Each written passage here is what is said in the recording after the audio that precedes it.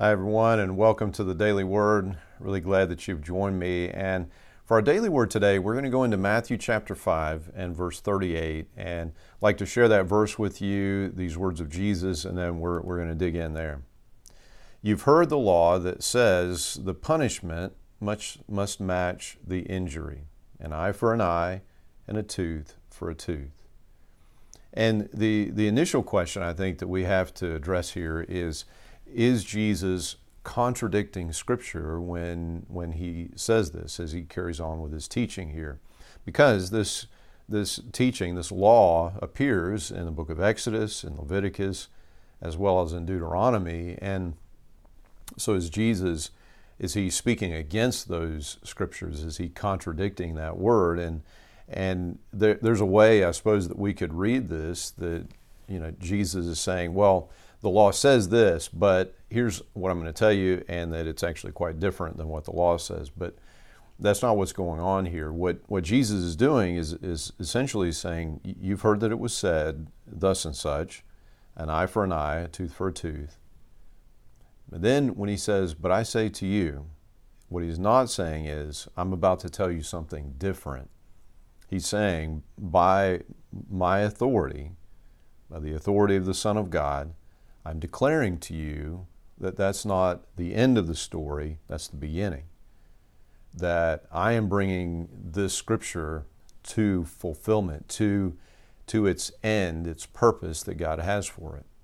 I'm telling you that that's not the end of the story, it's the beginning of what God would do in the new creation through Jesus Christ. And in this case, what we're seeing is this redemptive trajectory which takes people from restraining their retribution all the way to taking on the character, the heart of Jesus Christ. You see, in this day, as we're looking in Exodus, Leviticus, and Deuteronomy, there was truly no restraint. So in the ancient world, if someone knocked out a tooth, you might just kill them. An eye for an eye, a tooth for a tooth, that there would be justice in the sense that there would be an equal response, right? But as we go forward, we see that actually that restraint in the ancient world was setting a trajectory that would be fulfilled in the coming of Christ. Same sort of thing happens with slavery. There's a lot of talk about this, that even folks who suggest that we shouldn't attribute to the Scriptures such authority because, after all, the Scriptures support slavery. Well, if you understand and you see the whole witness of Scripture and what God's doing there, you can see that there is a trajectory that is set that would make it impossible for anyone who is a follower of Jesus to continue to in any way support and, in fact, to work against slavery.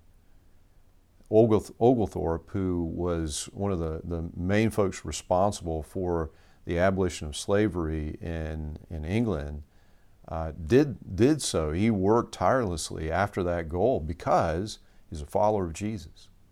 Because the thing is you look into the Scriptures, you look into the New Testament, and you see in God's inspired word through the Apostle Paul him call slaves even brother.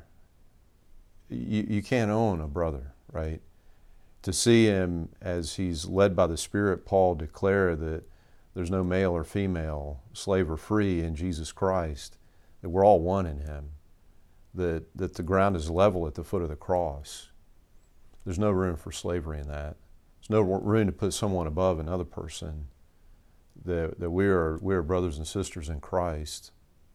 And so the same thing is true there. There's this trajectory set, this redemptive trajectory set that we see in the Word of God. And so as we trace from an eye for an eye, tooth for a tooth, as we trace that forward, we see this trajectory coming to fulfillment in Jesus. And he gives some examples. This is what a heart-like mind looks like. This is where God wants to take you in His transforming your life, that you'll not resist an evil person, that you'll turn the other cheek, that you'll not insist upon your rights of retribution, that you would give your coat also if someone forces you to give your shirt, or you would give your shirt also if someone makes you give your coat, and that if a soldier forces you to take his equipment a mile, you'd go on and carry it for him another mile, and that you would be generous, you'd give to those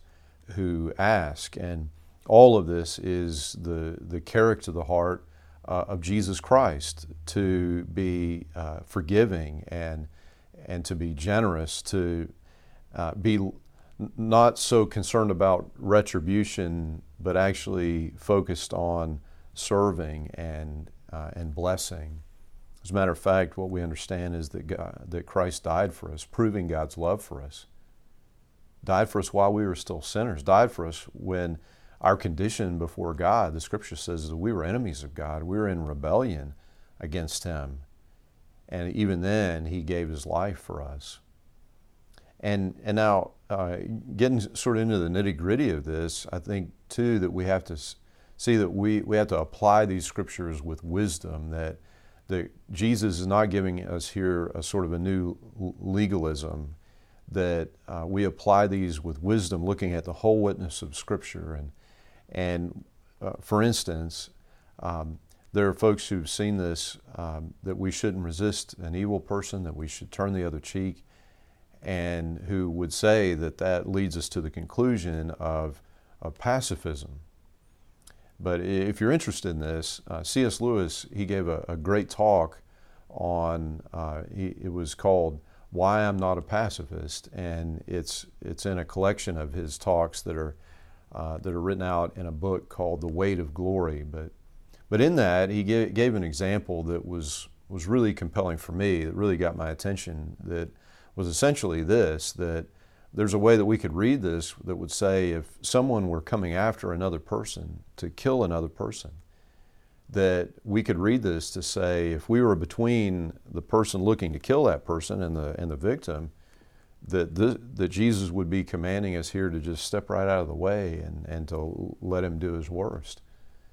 And that simply is unimaginable given what we know of Jesus, and given the justice of God, and looking at the whole witness of Scripture and so on. And then, it comes to mind too, where Jesus says here that we should give to folks when they ask us. And here too, we have to apply this with wisdom, right? That what we know is that folks often who are panhandling, that they're actually, they're using the money that they get to obtain things for themselves that are not good, right? Drugs and alcohol, and those things are not good for them. And so enabling them in that way actually is most likely not the most loving thing that we can do for them.